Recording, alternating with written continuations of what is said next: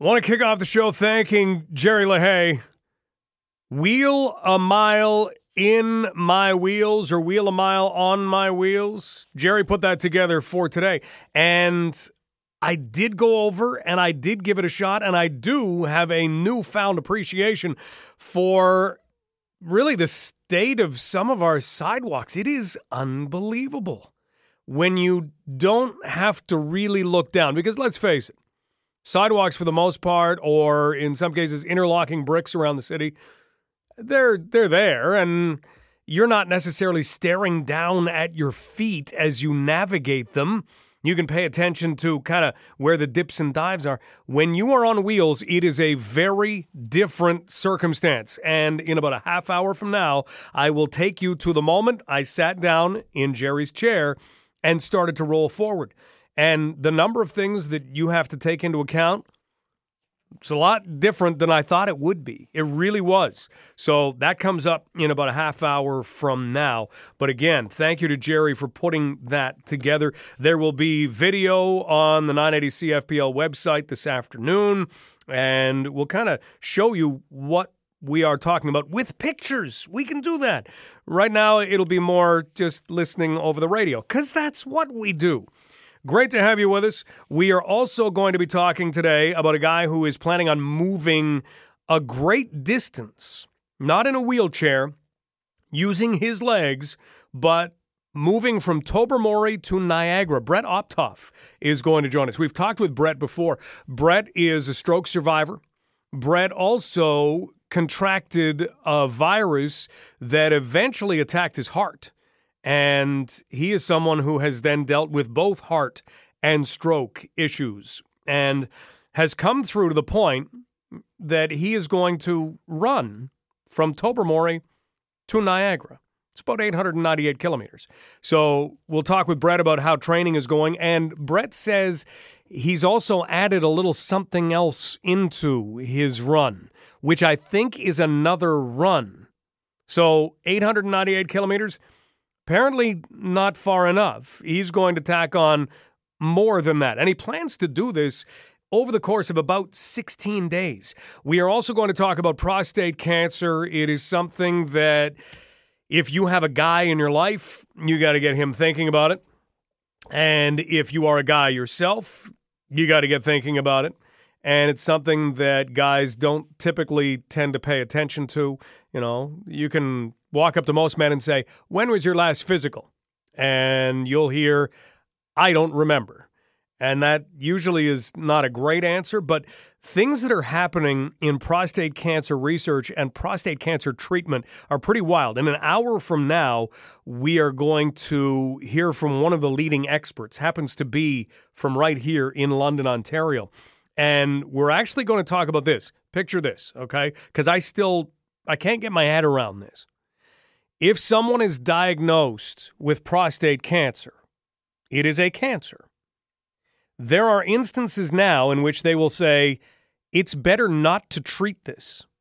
It is so slow in growing and progressing that you're actually doing potentially more harm to yourself or making more changes to yourself by treating the disease than you are just living with the disease.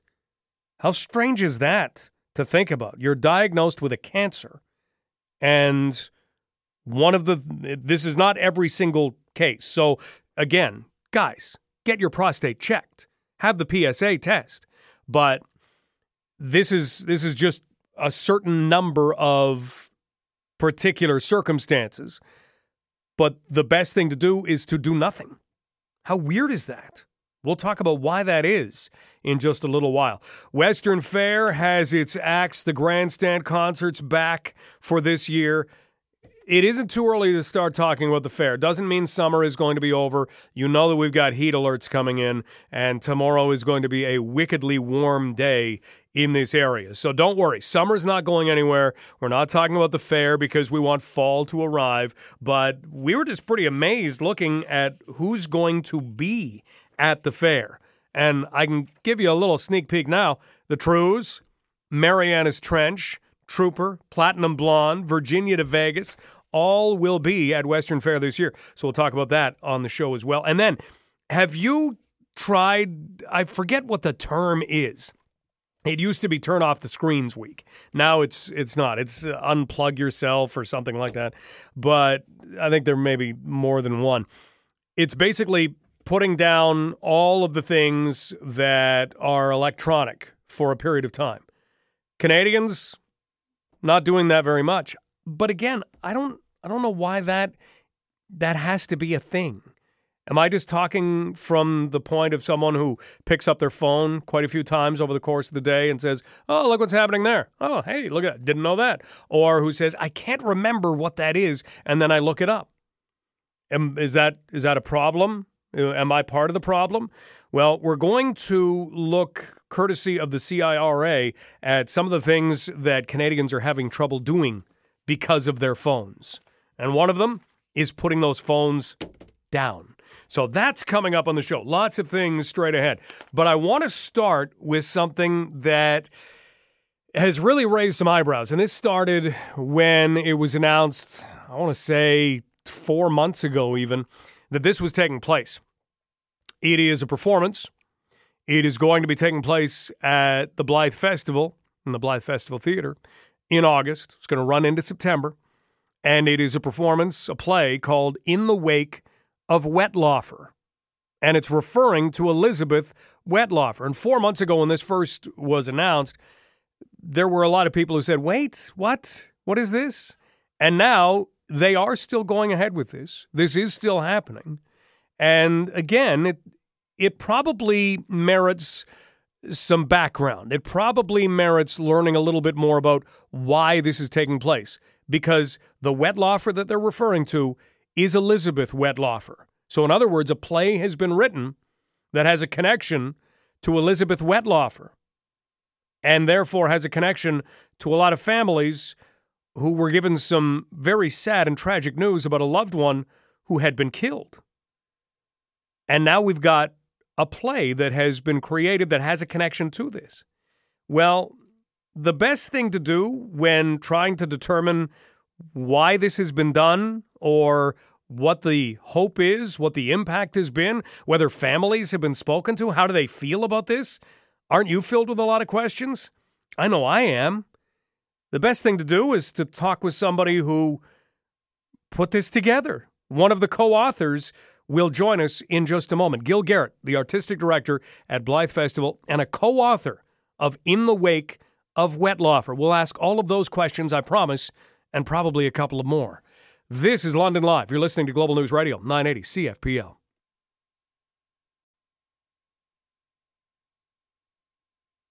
So, you may have heard about this already, maybe not. And that's why we bring it up. It's a play. It is a performance that will happen in the Blythe Festival Theatre. And it's called In the Wake of Wetlaufer. And it has a connection to Elizabeth Wetlaufer.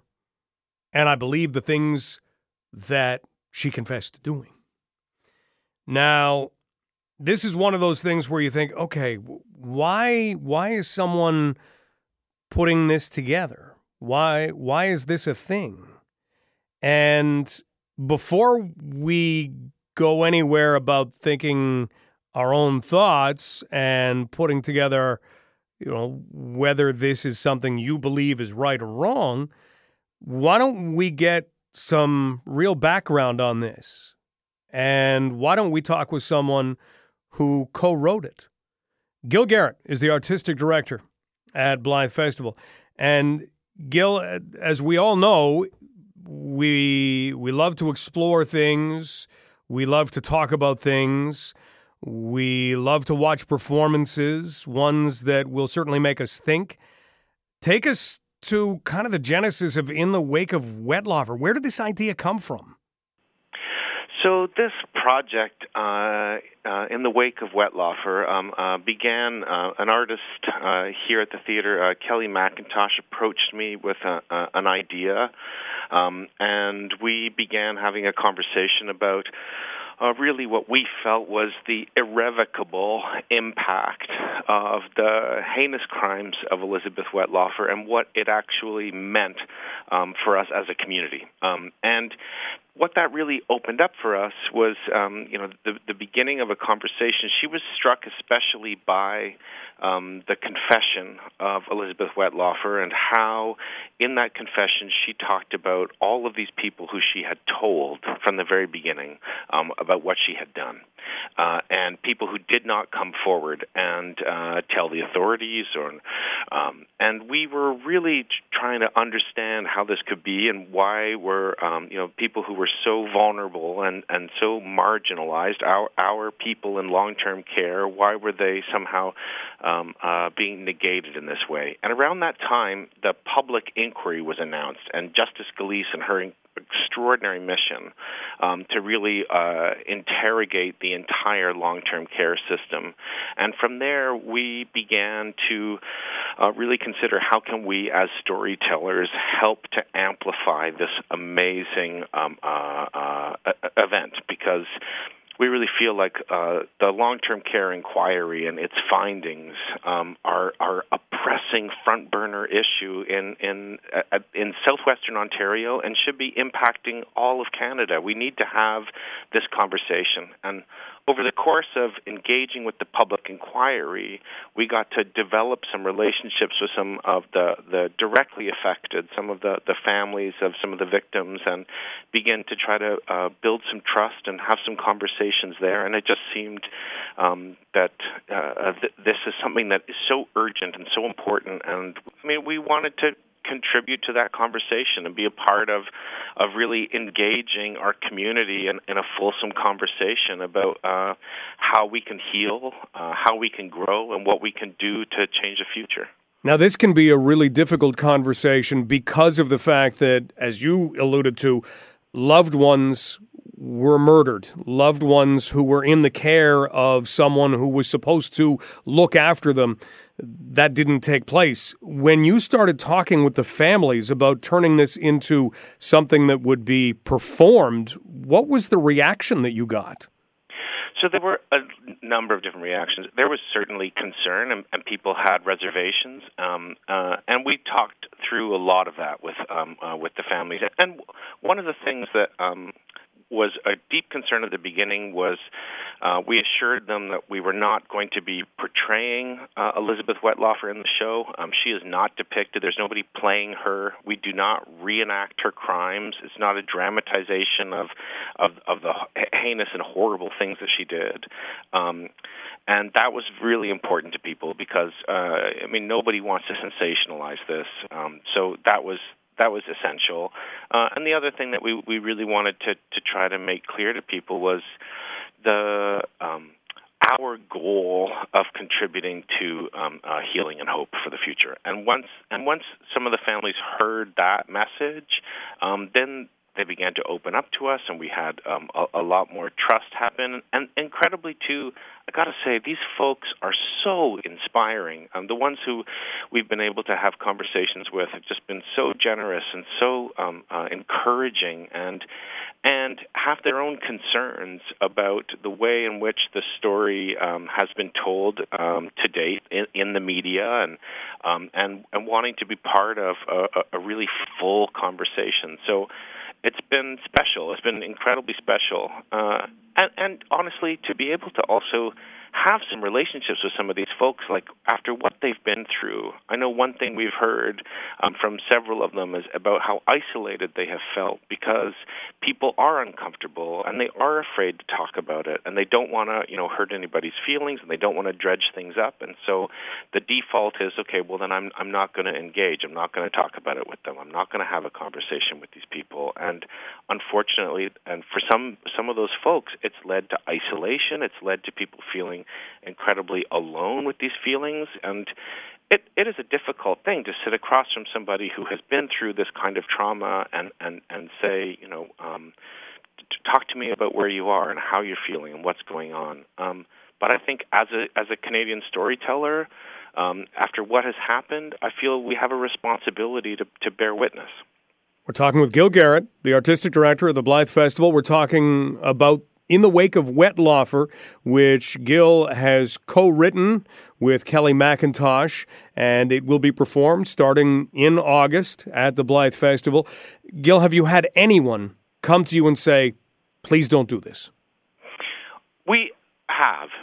And one of the things that we've tried to do is to respond as openly and honestly and transparently as we can about the reasons we're doing it and why it is that we're engaged with this. And I would say, actually, interestingly, the more that folks have learned about it, about why we're doing it and what it really is, then people have very quickly changed their opinions and actually been really encouraging of the work that we're doing and trying to, I think people who understand at this point why this is so important, and who also have been, told that really what we're trying to create is a piece that is heartwarming, that is full of hope, and that is about the triumph of love over trauma. I mean, once we get to talking about that very thing, then the conversation changes.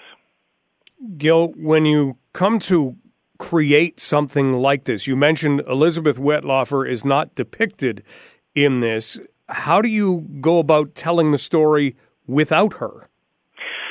So our play is about a fictional family who are going through the process of putting their elderly father, who has been diagnosed with dementia, into a long-term care facility. The father goes into the facility, he's there for a bit of time, and he passes away, and the family grieve, and then very soon after, the confession breaks, the story breaks, and the crimes of Elizabeth Wettlaufer are revealed, and the family realizes that she has been working as a nurse in the facility, the same facility where their father has been. And their father has not been named as one of the victims. They are left with this question, which unfortunately hundreds of families are left with the same question right now. And they're trying to understand what went on, and so they attend the hearing and they attend the public inquiry, and they try to get as much information as they can. And in the midst of all of that, the family themselves go through the things that all too many families have to deal with in putting a family member into long-term care, which is, the rise of sibling rivalries from their past, which is some of the challenges around money and all those sorts of pieces, and it puts a strain on that family. But over the course of the play, they come together and they support each other, and they learn to be able to love each other and help get through this. And that's really what the play is about. Gil Guerin, Blythe Festival Artistic Director and co-author of In the Wake of Wettlaufer. Gil, did you ever have a conversation about perhaps writing a play that would detail all of those things, but wouldn't have that real-world connection? I would say the problem is for us as Ontarians, and especially as people living in southwestern Ontario, it's undeniable the impact that she has had, and we can't turn away from it. No more than we could, create a play about the sinking of the Titanic and have no icebergs in it, right? We can't just make a play about the dangers of big boats. We have to really look at what happened here. And I think what has been revealed about the state of our long-term care system is also that Elizabeth Wettlaufer's crimes, even if we set those aside, there is decades of her working in a system where she did shoddy work, where we know that there were well over 100 complaints in her files.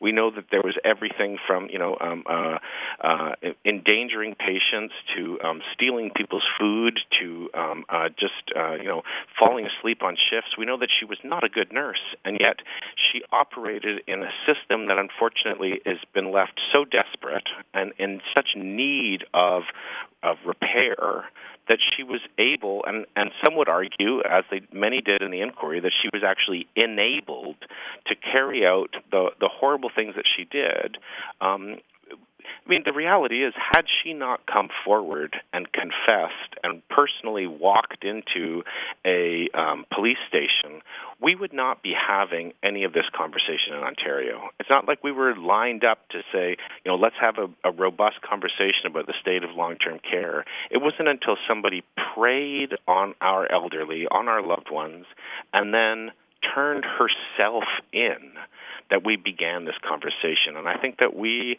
in Ontario have a lot to reconcile after that. Gil, thank you so much for the conversation today. Thank you, Mike. I really appreciate it. Gil Garrett, Artistic Director, Blythe Festival, co-author of In the Wake of Wetlaufer. I don't know about you, I now have a better understanding. Because when you hear there's a play, it involves some of the things that went on when Elizabeth Wetlaufer was taking care of loved ones and not taking care of loved ones. You think, well, why would this be a thing we'd need? Well, look at what Gil says. It opens up the conversation. Have they had people say, yeah, don't do this? Yes. But have they had people say, know what? Our loved one was involved in this, and it's important to have this out there as a conversation, as something to pay attention to. Let's take a break. News is on the way next. This is Global News Radio, 980 CFPL.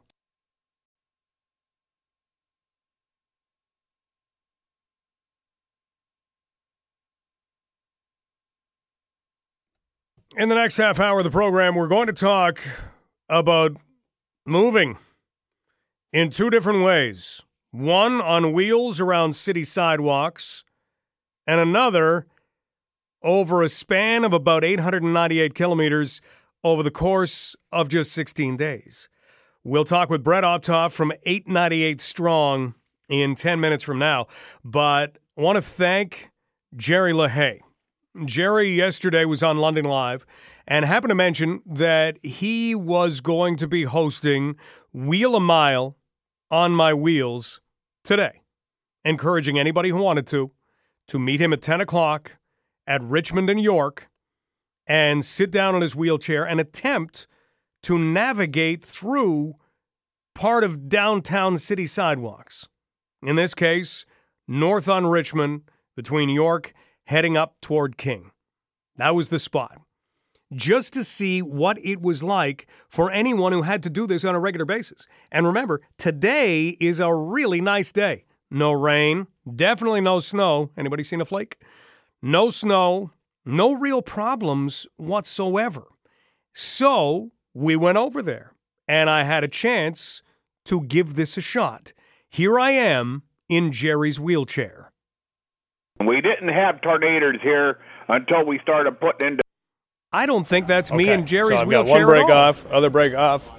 All right, yeah, that's like you better. say, start slow. Yep. All right, so I'm now moving. And first of all, the first thing I notice is that the sidewalk is slanted to the street. I can understand that, obviously, rainwater. Don't have to be a physicist for that. But it really is a workout for the arm that is closest to the street. I'm not even moving with the other arm. In fact, I'm kind of holding with that other arm in order to keep from just going into the street. So now I'm going to make a transition from sidewalk onto interlocking brick. And this is on Richmond. And now the interlocking brick is really uneven. Now all of a sudden I am using that other arm. Here's a big dip that we're going down only on one side. You could turn this into a ride at Canada's Wonderland pretty easily. Look at this. And now I'm going to dip down again, and then I come back up. And now I don't even know what this is. This, if you want to think of this, you want to picture this on a different kind of scale. You know when you go to Putnam on the 401? And you go by the weigh scales and you go up and down, up and down. That's what I'm going into right now. And then there's an up and a down, and an up and a down. You can get rolling along, but still, this is uneven. And I've been doing this for how long? 30 seconds? This is a workout. I can feel back sweat. So a little further, now we get into a spot where we actually have an alleyway. And that alleyway could also be resurfaced at some point, but it then dips really down in order to get whoever is coming out of that alleyway into the street. So if you picture undulations and a pretty significant downhill. That's what you're going into. So now it's all outside hand to get by this, all outside hand. You really have to push hard. You can see what Jerry means by pointing out there are some people who would be in wheelchairs who really would struggle to do any of this. Right now, this is a work. I don't think I'm going to have to lift weights later today. So now I'm going to attempt to turn around. There are trees to negotiate. You think about all of these things that you don't even notice on a day-to-day basis going down Richmond, and they're all of a sudden in play in a whole new way. Now I'm kind of stuck in a hole. That's better. Now I'm out of the hole, so I'll wheel back, but it's no easier on the way back. It's just a workout for the other arm.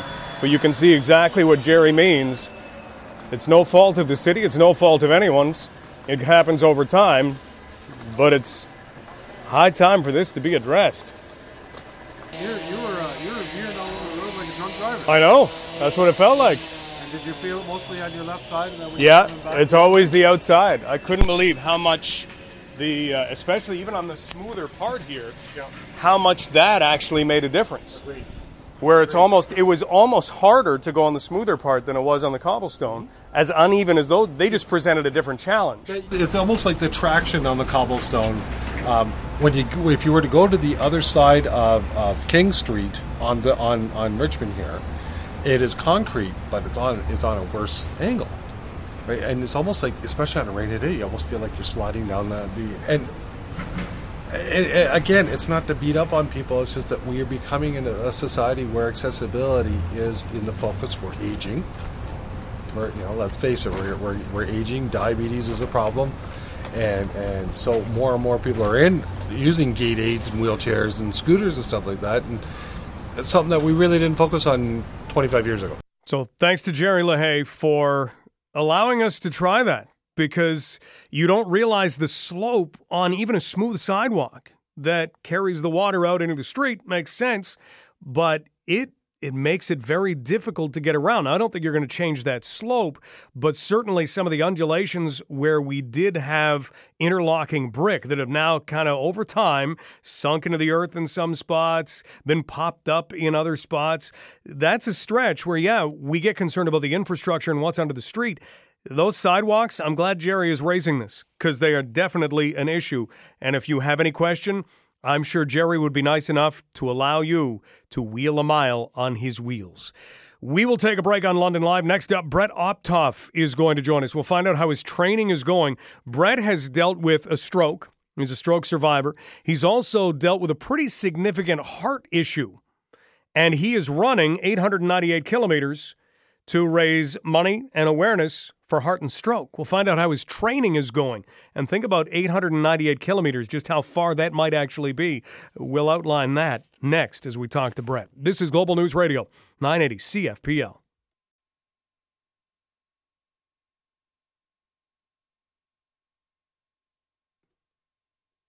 It is scary to go through any health issue. Our next guest has done that. He's a stroke survivor. He found out that he had a birth defect in his heart, which was compromised by an infection and turned into something that you could certainly refer to as threatening, if not life-threatening. Anything that deals with your heart, in my mind, that's life-threatening. He's come through all of that and now plans to run the Bruce Trail with the hope of raising $100,000 for heart and stroke research. And he's doing that in about 2 months, month and a half, toward the end of August. And it will go from Tobermory into Niagara, 898 kilometers, creating 898 strong. And we've talked with Brett before on London Live, but we wanted to get an update on how things are going. And he's also got a little wrinkle that he's going to add into all of this. Brett, great to speak with you. How is the training going? Pretty good. Like I said, I'm not getting the kilometers in as like I would like to, but it's going along pretty good. Life can get in the way pretty quick, can't it? Allergies and humidity and rain kind of played a factor in it. So You are still on track to run 898 kilometers, and it will be going from Tobermory to Niagara. And this, of course, is raising money. It's raising awareness for the Heart and Stroke Foundation, something that has become very near and dear to you. Anyone who does not remember our last conversation, you're someone who has been through heart issues, you've been through a stroke, and here you are now planning to run 898 kilometers in as little as 16 days and maybe even less. Yeah, that's correct. I think I do have my personal goals, but as long as I'm under that 16-day window, I'll be pretty happy about everything. Can you look back and think of a time where there is no way if someone walked up to you and said, Brett, in a few years, here's what you're going to be doing, and you would have said, yeah, no, I think you've got the wrong room? Probably about 12 years ago, maybe, when I was kind of in the heavier stages. I was about 235 pounds, and I've lost, within a year after that, I'd lost about 50 pounds to a comfortable 175. But if you would have said that to me back then, I would have laughed. It's the most insane kind of comment ever. So, as this draws closer, how are you feeling about the challenge that you've kind of laid out for yourself? I've had a couple moments where I'd go for a long run and like a 40K, and I'd just be like, wow, maybe I might be getting over a little bit over my head here. But then I look at it and it's like, okay, it was 38 degrees with the humidity and a bunch of other things that kind of factored in. I'm like, obviously I'm not going to have a good run. So, and I like to push myself. So when it gets into those days, I kind of go in midday as well to kind of push me through that pain. So I'm not going first thing in the morning. I'm going at 1 o'clock in the afternoon when it's the hottest. So I kind of force myself to go through those strenuous kind of heat and whatnot, just to kind of push me a little bit more. Brett Optoff joining us on London Live as we talk about 898 Strong, and it is an 898-kilometer course from Tobermory, taking Brett through to Niagara, and he plans to run this still toward the end of August, early September, depending on weather and that kind of stuff? Regardless, regardless of the weather, August 31st is the start date. Unless there's a tornado or something, but if it's raining, whatever, I'm the 31st of August, I'm heading out. Now, you're also heading out even before that, because let's kind of lay this out. Brett is running just shy of 900 kilometers over a 16-day span, 15-day span, maybe even 10-day span, depending on how things go. As Brett says, he has his own personal goals. You've decided to add a little bit to this. Let us know what you're going to be doing the Civic Holiday weekend, which is now, look at that calendar, less than a month away. So it's just to kind of keep things rolling along, just because the last time we had talked, there was, it was 2 months ago, and it's just too much of a lull. And, regardless of what you're trying to do, people do tend to lose interest. So it's just kind of a kickstart event, and I'm going to continue on with it just to kind of get people, rejuvenated in the thought and the aspect of it. So what I'm planning on doing the Civic long weekend is running around Oxford County, which is roughly 225 kilometers. So I'll probably leave, Friday night, maybe do 30 kilometers and then see how it goes Saturday and Sunday. And if it spills out in a Monday, then so be it. You have that because it's the holiday weekend. Yeah, exactly. Well, I don't get it off. I take a vacation day, but so as of right now, we're just kind of starting to plan this, and it won't take too long. It's just a matter of finding people who, if there's anybody that wants to come out and run alongside me or bike, if there's any type of OPP officer or whatnot that wants to kind of drive along, or anybody. water stations, food drop-offs, stuff like that. They were just kind of planning that, determining on where I'm going to be at a certain point in time. Okay, and if anybody listening says, you know what, I'll do that, what should they do? How do they contact you? They could either find me on my Instagram page, which is I Run Hike for Heart and Stroke, or just search me out on Facebook. So just Brett Optoff, Opthof, and just contact me through there. Okay, easy as that. We're talking with Brett Optoff, who is going to be running just shy of 900 kilometers from Tobermory to Niagara, and now has included on the Civic Holiday Weekend a run around Oxford County just to kind of raise some more awareness for heart and stroke. Now, where do you plan to leave from on the Civic Holiday Weekend? So there's a brewery in Woodstock. It's called Upper Thames Brewery, and they've been helping me along with the fundraising side of things.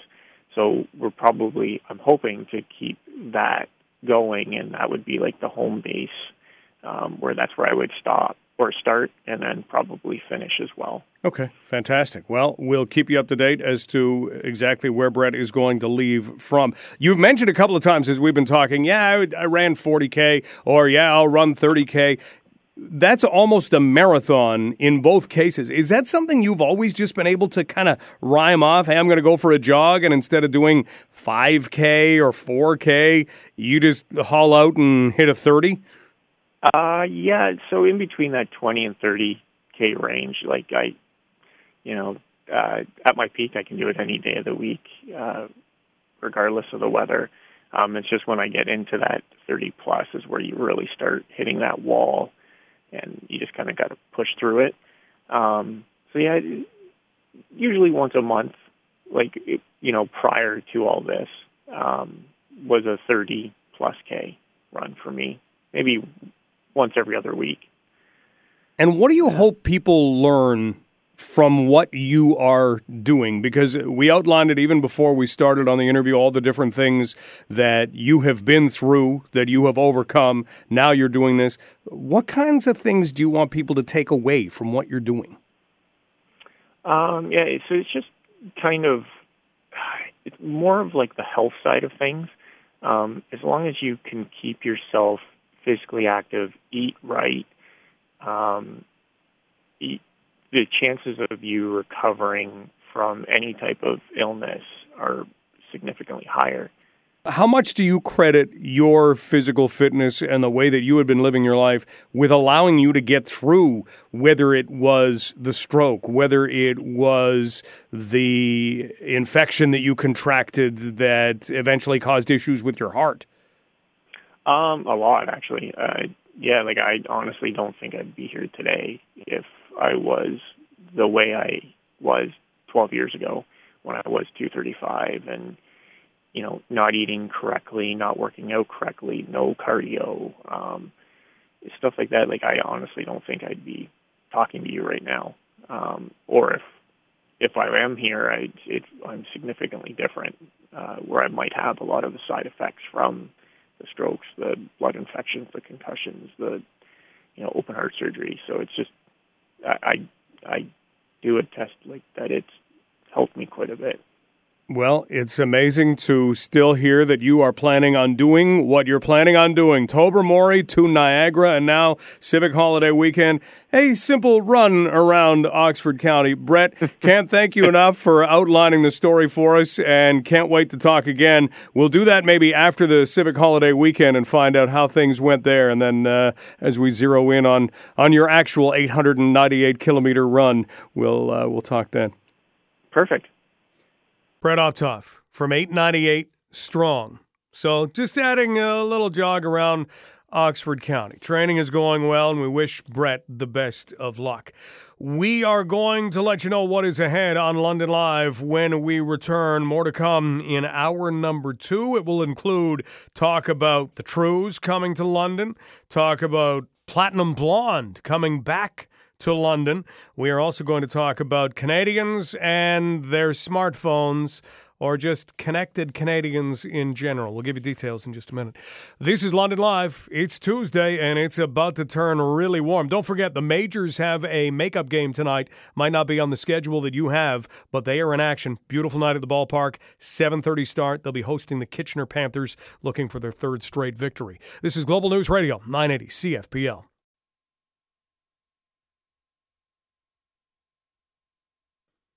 What if you were diagnosed with cancer? You don't want this to happen, but what if? And what if, after making that diagnosis, your doctor called you into an office and said, okay, we're not going to do anything about this. In fact, you'll live a much better life if we don't do anything about this. We just let it be. But doc, I have cancer. You've diagnosed me with cancer. We're just going to let it be. That's one of the things we're going to talk about in 10 minutes from now. How is that even a thing? Well, in the world of prostate cancer, believe it or not, it actually is. And we will talk with one of the top doctors when it comes to urology in this area. Dr. Hassan Razvi is going to join us. We'll also talk Western Fair and Canadians having trouble disconnecting. We've got some stats on it and a special guest to join us too as London Live continues after news. This is Global News Radio, 980 CFPL. It is warming up and then some, as we have heard, and so it's time to find a nice, cool place for a little while. This hour on London Live, we have no cool places. Got some good hot topics. We are going to be talking about the stage at Western Fair. The grandstand is back at it, and things are actually looking really good. Grandstand concerts will outline who is coming to London. Not that we want September to come. We'll take this hot weather for a little while, right? It's not too hot. Aren't we picky? Way too picky. We'll do that in about 10 minutes from now. But I want to talk a little bit about the Men's Health Breakfast, which is coming up on August the 20th, because it helps to illustrate things that guys don't talk about. Health is one of those things. Why did Movember become so big? Because guys didn't talk about their health. And so, hey, why do you have that mustache? Oh, it's for Movember. What's Movember? Well, you want to get your prostate checked out. You want to make sure you're doing. And all of a sudden, it opens some doors. It opens some communication. Well, that's what the Men's Health Breakfast does as well. And one of the things that they do deal with is prostate cancer. In fact, they usually have more than one topic that they address. Joining us right now is Dr. Hassan Razvi, who is one of the leaders in urology anywhere. We're lucky enough to have him in London, Ontario, and we're lucky enough to have him with us on London Live right now. Dr. Razvi, how are things today? Very good, Mike. How are you? Not bad. We're getting closer to the Men's Health Breakfast, and you certainly have put together some interesting topics for this year. What are you going to be centering on this year? Yes, well, as you know, this is our fifth annual Men's Health Breakfast, and each year we have tried to choose different topics, and based on feedback that we've received from people who have attended the previous breakfast. So this year we have selected three interesting topics. The first one is on shoulder disorders in the aging male. That's a presentation that's going to be given by Dr. Ken Faber, who's one of the orthopedic doctors who works in the world-renowned Roth McFarlane Hand and Upper Limb Center at St. Joe's. Very common problem in aging men, so he's going to touch on shoulder disorders. Dr. Stephen Poutler, who's from the Division of Urology at St. Joe's, a world expert in prostate cancer care, is going to talk about some of the new advances in the care of men with prostate cancer, particularly interest from a lot of people about how robotics has been incorporated into the management of prostate cancer, so he's going to give an update on that. And then finally, cardiac disease is a common problem, of course, in our society. We've had some interest in a talk on how to prevent cardiac problems, and for people who are afflicted with cardiac ailments, how are they rehabilitated? And so Dr. Peter Pryor from the Division of Cardiology will be speaking on that topic. So I think three very diverse topics, but very, I think, relevant to men's health. So I think it's a very outstanding lineup we have this year. prostate cancer is something you are certainly involved with on a day-to-day basis. When you talk about robotics and prostate care, it's probably difficult for most of us to make the connection with how those two go together. What can you tell us about robotics and prostate health?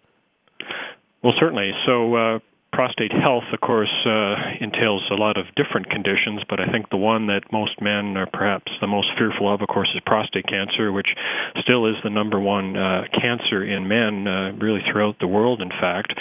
But we've seen quite an evolution in how we manage prostate cancer over the years. Historically, there were very few options for men with a diagnosis of prostate cancer. It usually meant a fairly invasive surgical procedure or various types of radiation treatment. Well, in the past, say, 15 years or so, the surgical option has evolved quite dramatically. So now much less invasive types of surgery, and really that's where robotics fits in. Robotic surgery essentially implies the use of small incisions rather than one very large incision to perform a surgical procedure. And where this has really been adapted quite nicely is in the management of men with prostate cancer, where this procedure now, with the aid of the robot, can be done minimally invasively. It reduces the hospital stay for men, and in fact, some men even go home the same day, remarkably, after the surgery, which really has kind of revolutionized the recovery. Much shorter period of recovery for men, really can kind of get back to their either regular activities in a much quicker way than historically had been the case. So, yeah, this has been certainly a revolution in terms of improving the care for men who need surgery for prostate cancer. If we were to turn back the clock a little bit, go back 5 years, go back 10 years, could you ever have envisioned somebody having surgery on their prostate or for prostate cancer and going home the same day? Yeah, it's really is kind of hard to imagine that when this all began, that this is where we were headed. But yeah, it's revolutionized the care without question. As I said, I think many men are surprised when they're offered this procedure, and then in fact that may be the case because they've probably heard the stories of men who'd had the much more invasive procedures. So yes, it's been surprising to us, I think, as well in the medical community, seeing how this can be done, in an ambulatory or outpatient basis, and certainly in the patients that are selected appropriately, that certainly is a very viable option, and I think many of them do appreciate this, obviously. We're looking ahead to the Men's Health Breakfast, which takes place on Tuesday, August the 20th, 7 in the morning until 9:30 at Brescia University College. And we're talking with Dr. Hassan Razvi about some of the topics they're going to be dealing with. In terms, before we leave prostate cancer, in terms of advancements of detecting prostate cancer, how are those coming along?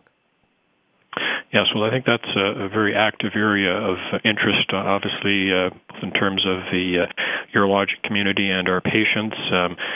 We do realize with the conventional ways that we have been, searching or screening for prostate cancer, there are some limitations. Many men have heard of or have had a blood test called the serum PSA, or prostate-specific antigen, and also get regular checkups with their family physicians. Both of these are very good tools, but they're not perfect. We do endorse that, and so there's been lots of interest in trying to improve the ability to detect not only the presence of cancer, but also to detect prostate cancer that actually requires treatment. And that, I think, has been a real challenge to us in the urological community. And what I mean by that, of course, is that over the years we have come to realize that some men with prostate cancer actually have a fairly indolent or slow-growing condition that, in fact, might not lead to their demise, and, in fact, may not even need to be treated. And that's sort of a unique thing about prostate cancer as opposed to many other cancers and other organ systems where, sometimes prostate cancer doesn't require treatment. And that has really been, I think, a struggle for us to try and identify, those cancers so that we don't overtreat people. A person who maybe isn't going to have a poor outcome from a diagnosis of prostate cancer, ideally we would like to avoid giving them a treatment to avoid the complications potentially of any kind of treatment we give them. So being able to not only identify a cancer, but also the ones that are the ones that require treatment, I think is an area that we really have been trying very hard to address. And so on that front, there certainly is lots of interest in using other modalities to try and detect cancer and how aggressive the cancers may be. So where there's been a lot of activity is in the use of MRI, or magnetic resonance imaging. Many people have probably heard of that modality because it's used for imaging other organs, the brain quite commonly, a lot of musculoskeletal conditions, very effective imaging modality. For prostate, historically had not been very useful, but with some of the advancements in the MRI techniques and some of the machines that have improved the resolution, we're now being able to use it in a diagnostic way for prostate cancer detection. So there's quite a bit of interest in that, and in fact, fusing the imaging with the MRI and other types of imaging, such as ultrasound, which is another type of imaging modality we use for aiding in the performance of a biopsy of the prostate and to image the prostate that way. So combining these two modalities has increased our ability to detect cancer. So that is where we've seen, I think, quite a significant advancement, and we look forward to even further improvements as the technology gets better.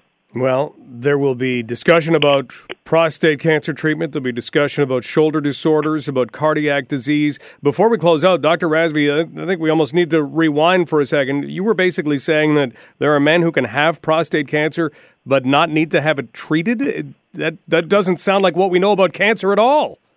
Yes, well, that I think is, you're right, something that is perhaps a novel way to think about cancer and a diagnosis of it, but that is something with prostate we definitely see, and in fact, a management strategy, what we call active surveillance, which means no initial treatment at diagnosis, but a period of observation and frequent follow-up to determine whether or not a cancer is becoming aggressive and does require treatment. And based on a man's age and perhaps maybe any other medical conditions they may have, and particularly if the cancer is not aggressive based on all of the information we've gathered about it, yes, this concept of active surveillance actually can be quite an effective way to handle the men's condition without subjecting them to complications related to any of the treatments that we might consider, particularly when the cancer is not lethal or likely, to lead to any further trouble.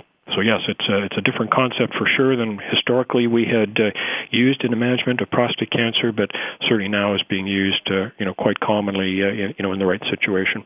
Dr. Razvi, we know we're in great hands in this area when it comes to healthcare. Thank you for being a big part of that, and thank you for the details on the Men's Health Breakfast. We'll look forward to more information on August 20th. Thank you, Mike. Dr. Hassan Razvi. See? Don't treat it. Now, that's not every case, but that's a certain tactic right now when it comes to prostate cancer. So that's coming up, Men's Health Breakfast on August the 20th. Coming up, as we've mentioned, a little bit after that is, of course, Western Fair, which will run from September 6th to September 15th of this year. And it is bringing back grandstand concerts in 2019. Joining us right now is the Director of Marketing and Communications with Western Fair District, Mr. Greg Blanchard. Greg, how's the day going? Going great. How are you? Not bad. You found some air conditioning? I have. Good. Finally. Stay there. Don't move. Exactly. It's only going to get warmer. And we're also looking at a list that makes things very hot for September.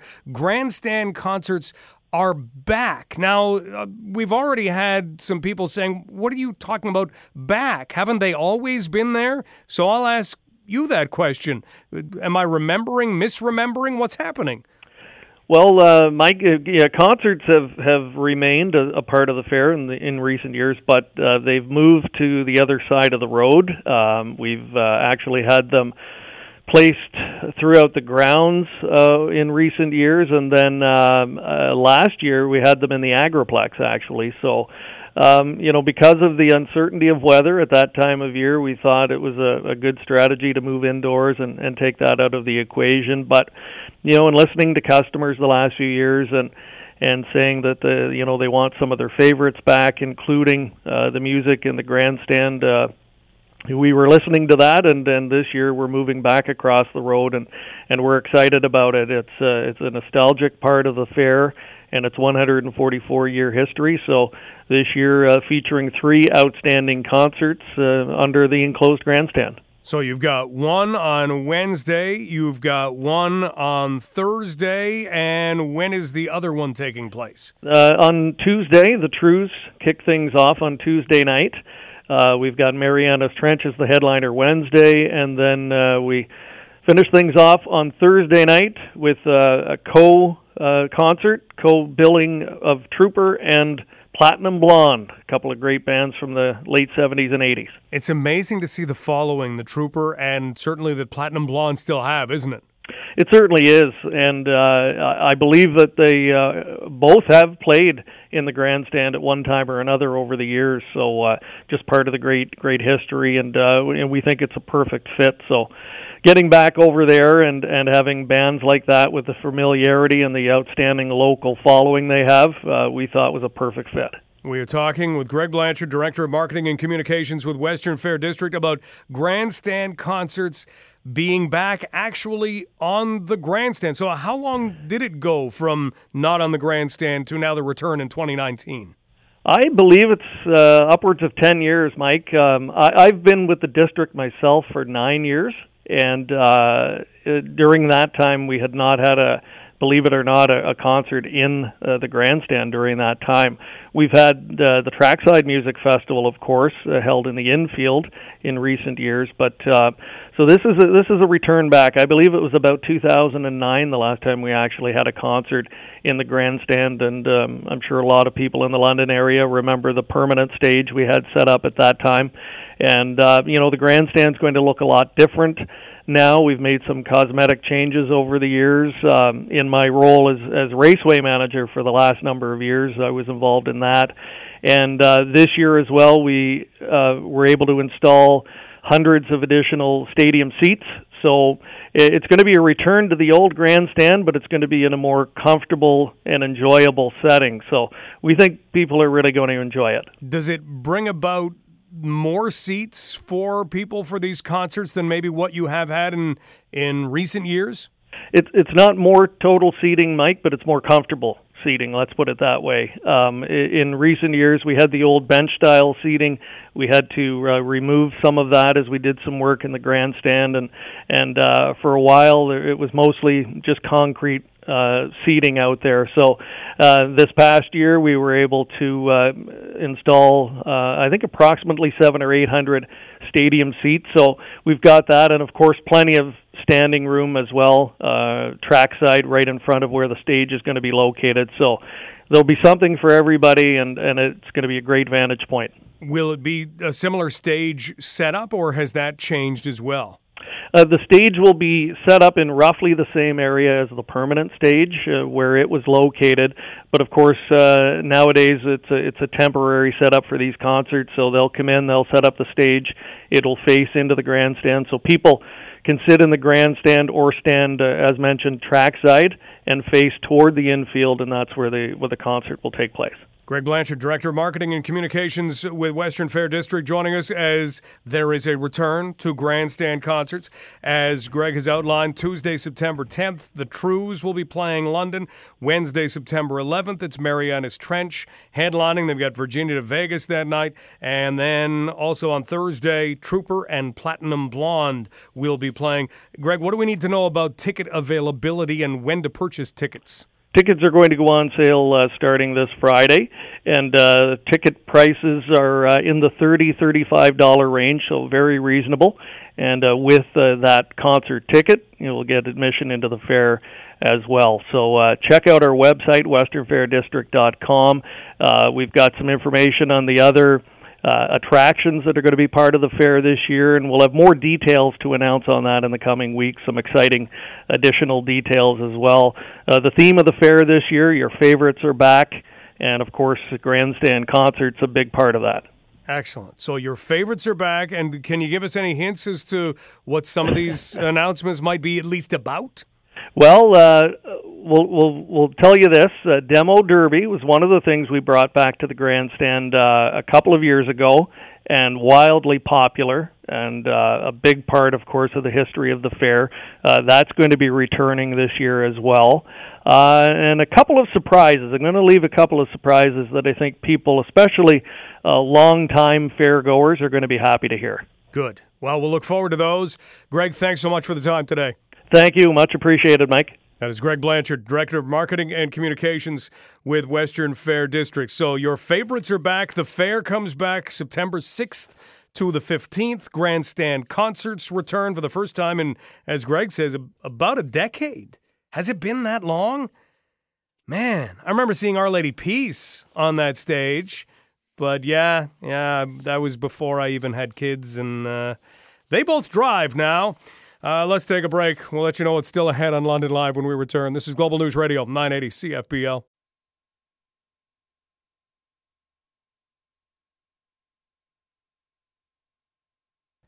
How long do you go without checking your phone? If you don't have a cell phone, well, probably a long time, because a watched phone doesn't ring, right?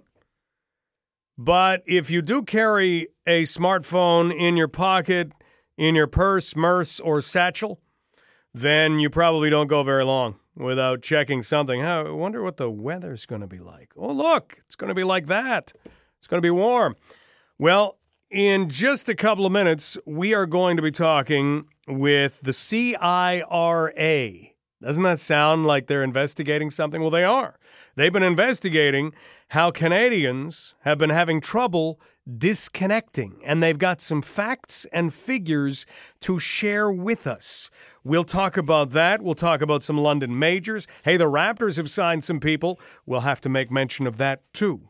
And also, Marilyn got some really nice words on Twitter, and I've got to share those before the end of the show. I didn't get a chance to search for her heel print in the sidewalk. Quebec and Mornington, if anybody's in the area right now, don't look for the toes, just the heel print that Marilyn made when she was 5. We're still looking for that, and judging by the condition of the sidewalks up Richmond, I don't think a lot of sidewalks in certain areas of the city have been changed in a very long time. So maybe there's a chance it's still there. This is Global News Radio, 980 CFPL.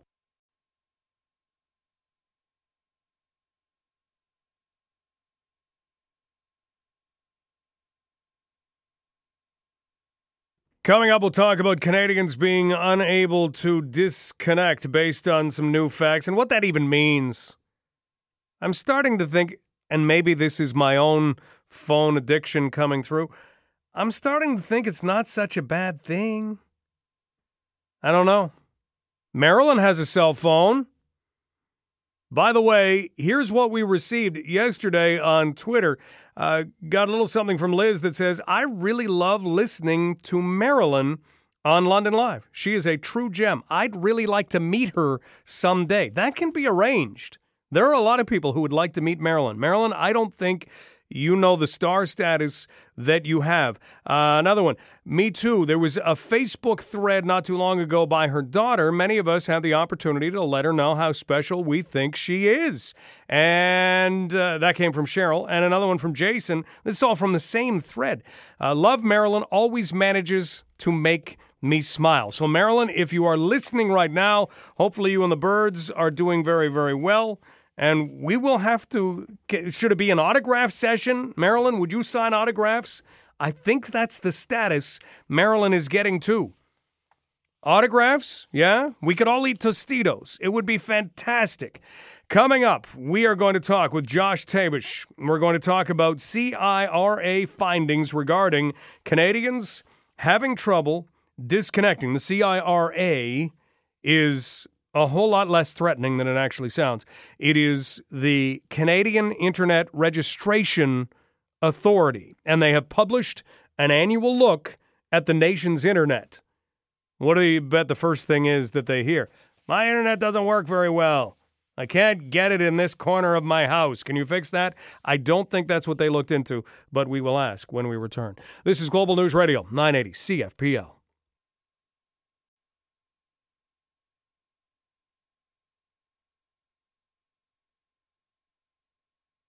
You know some of the old views of the internet, right?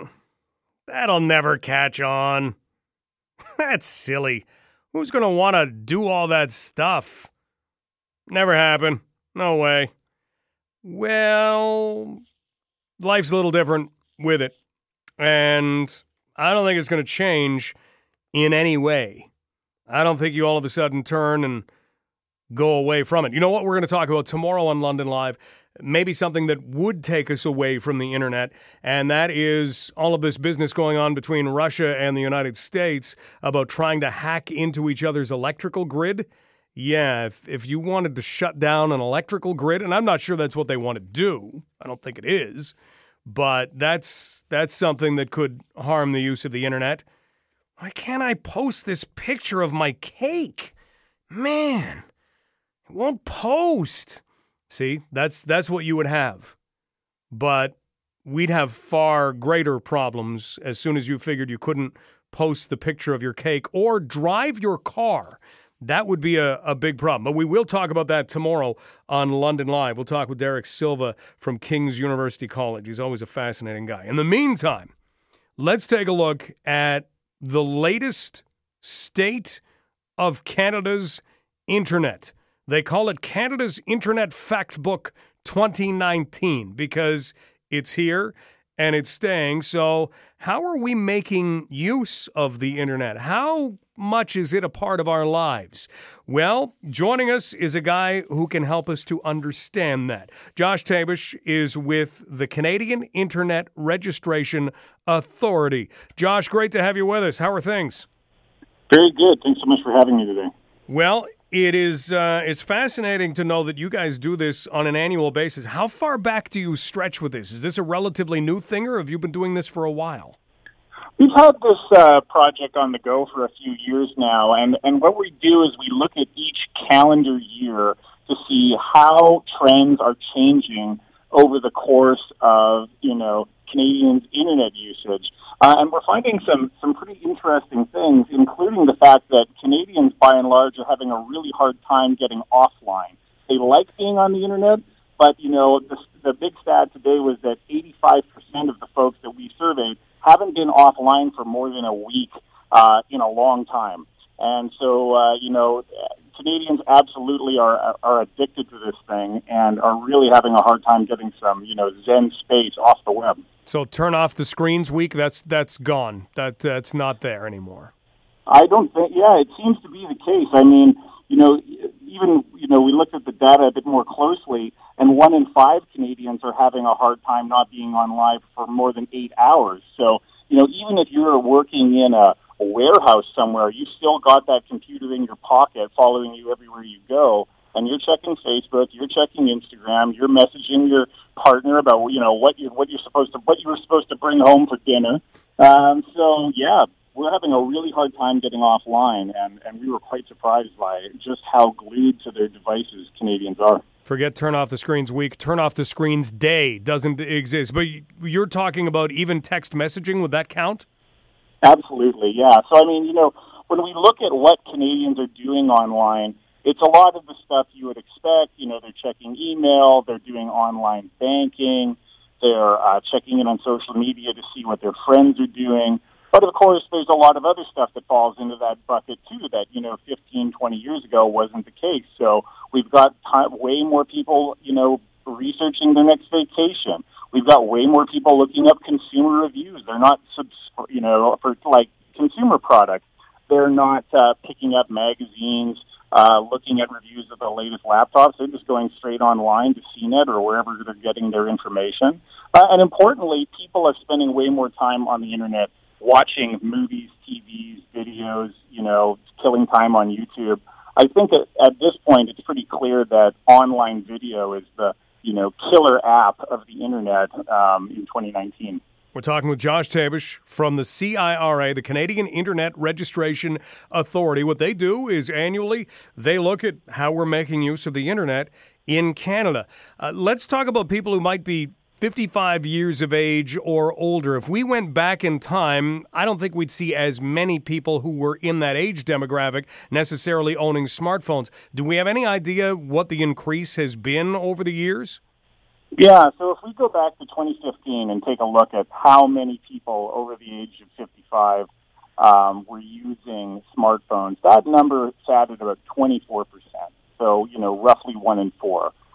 Flash forward to today, 2019, and we see that over half of boomers are using mobile devices, to cruise the web. So this is smartphones, this is tablets, this is, things like that.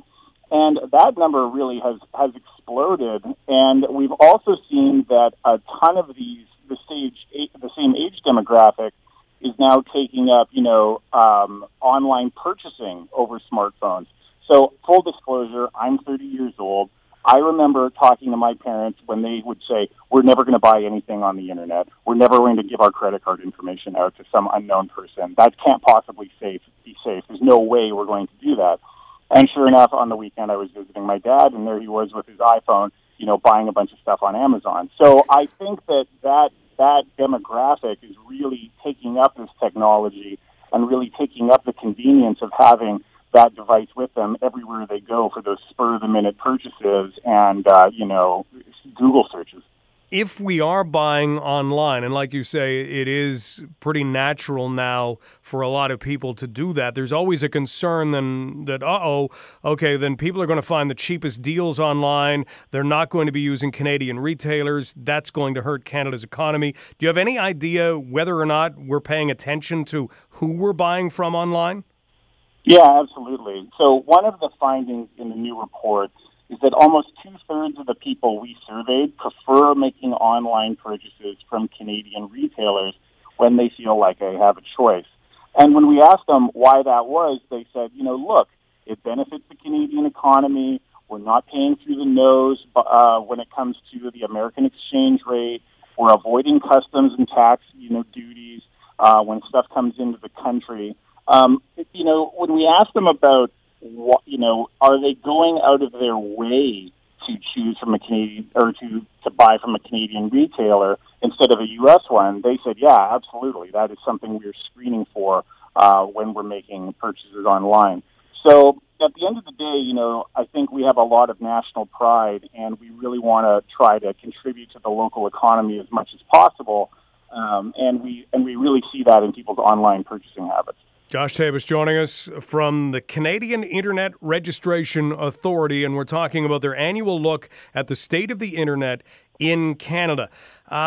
Sometimes you mentioned it's hard to get away from the Internet. You would think that if you were heading into a certain room in the house, let's call it the bathroom, you might leave your phone behind. What are you finding Canadians are actually doing when they go into the bathroom? Well, we found that about 46% of the folks we surveyed admitted to taking the phone into the bathroom with them. Now, I'm not going to lie. I think that number should be a lot higher. I think that if you could somehow figure out what the real number is, it would be closer to 75 or 90%. But this is, again, people who self-identified as doing this. But the fact that nearly 1 in 2 people who took our survey admitted to taking the phone into the bathroom is a pretty good sign that it's a widespread practice. We've all been in the bathroom and heard somebody in the stall having a conversation or hearing the clickety-clack noise from their keyboard. So we know it's happening, but the data really confirms it today. And again, I really think in my heart that number has got to be a lot higher than folks are admitting. All right, Josh, before we close out, let's look at 2 more things. One, searching for jobs online. The other, searching for a mate online. Let's start with jobs, because there are certainly a lot of jobs posted online these days. How much success are Canadians having finding jobs online? I think that it is pretty hard to imagine getting a job without a high-speed internet connection in 2019. We find that more and more Canadians are going online to search out new employment opportunities, and what we are finding is that many of these folks have also told us that it would have been nearly impossible to pull this off without an internet connection.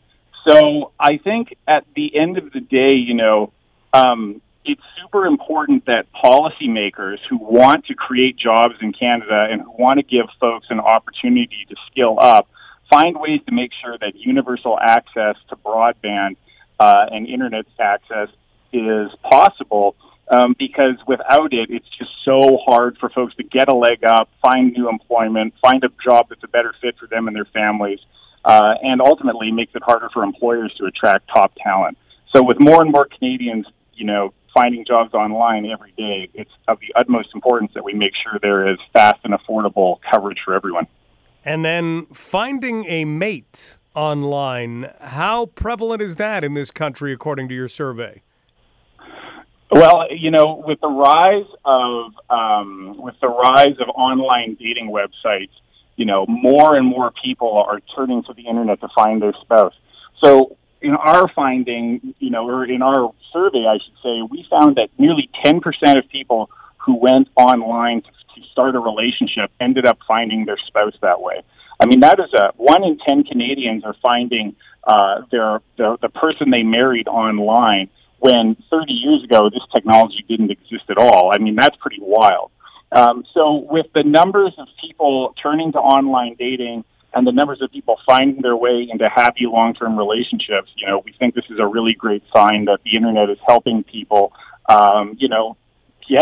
become less lonely, find people out there who think like them and want to share the good life together. And that's just great news. It's great stuff. Well, Josh, we really appreciate the time and the numbers. Keep up the great work.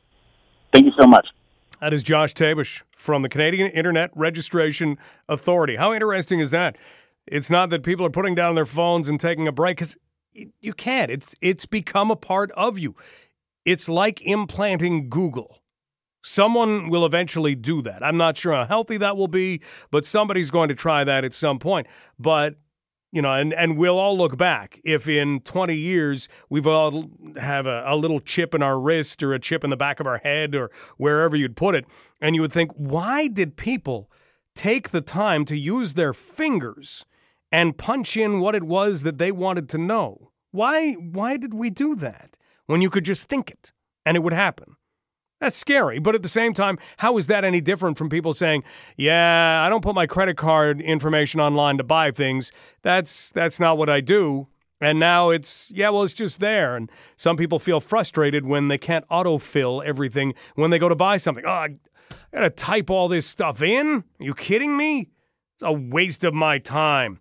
So we are making progress like that. The idea that 1 in 5 has even disconnected for 8 consecutive hours, that's pretty wild. That means 4 in 5 have not. That's the old dental thing. 4 out of 5 dentists recommend whatever it was they were recommending at the time. Ontario is not exactly up there for having the fastest average internet speeds. That actually belongs to British Columbia and Alberta, and they recently passed New Brunswick. And one of the other things that came out of this was that 7 in 10 people surveyed said they would be unlikely to purchase a home in an area that didn't have high-speed internet. And we've had those high-speed internet talks before, and I've loved to hear how they've gone, because we have people who will say, I don't have it, I don't want it, I don't need it, my life is fine without it. And hey, kudos to that. That's fantastic, because it does make it a lot simpler, I believe. It really does. It makes life a lot less stressful and hectic, because you do get that mental break that I don't think we allow ourselves to have when you've got I got to check this, and I got to look at this. Oh, what about this? And it does change you. And it's going to be interesting to see what happens to humans in the way that we make, changes to the way our brain functions. You know that happens by, 2030, 2035. How are brains going to be wiring themselves based on what we do with our smartphones? Let's take a break. We'll close out the show in just a moment with a different survey, one that does not involve technology, one that involves something that's been there and been loyal for a very long time. This is Global News Radio, 980 CFPL.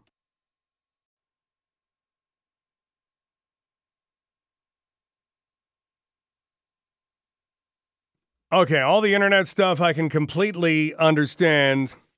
This I cannot. One last survey before we close out the show.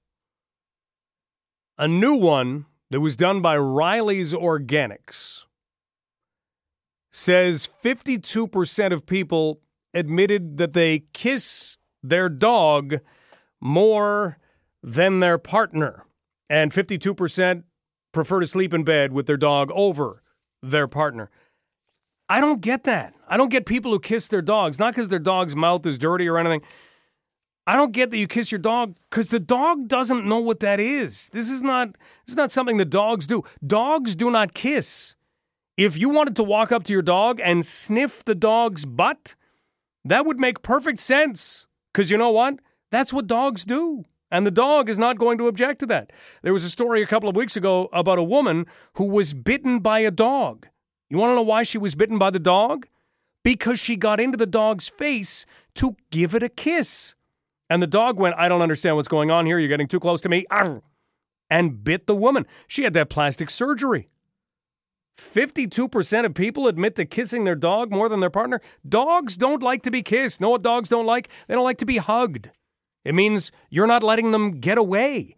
No. That survey needs to come with a caveat or an asterisk or something. Thanks to Matt McInnes for his help today on London Live. London Live is brought to you, as always, by Courtesy Ford Lincoln at 684 Warncliffe Road South. News is on the way next with Jacqueline LaBelle. You're listening to Global News Radio, 980 CFPL.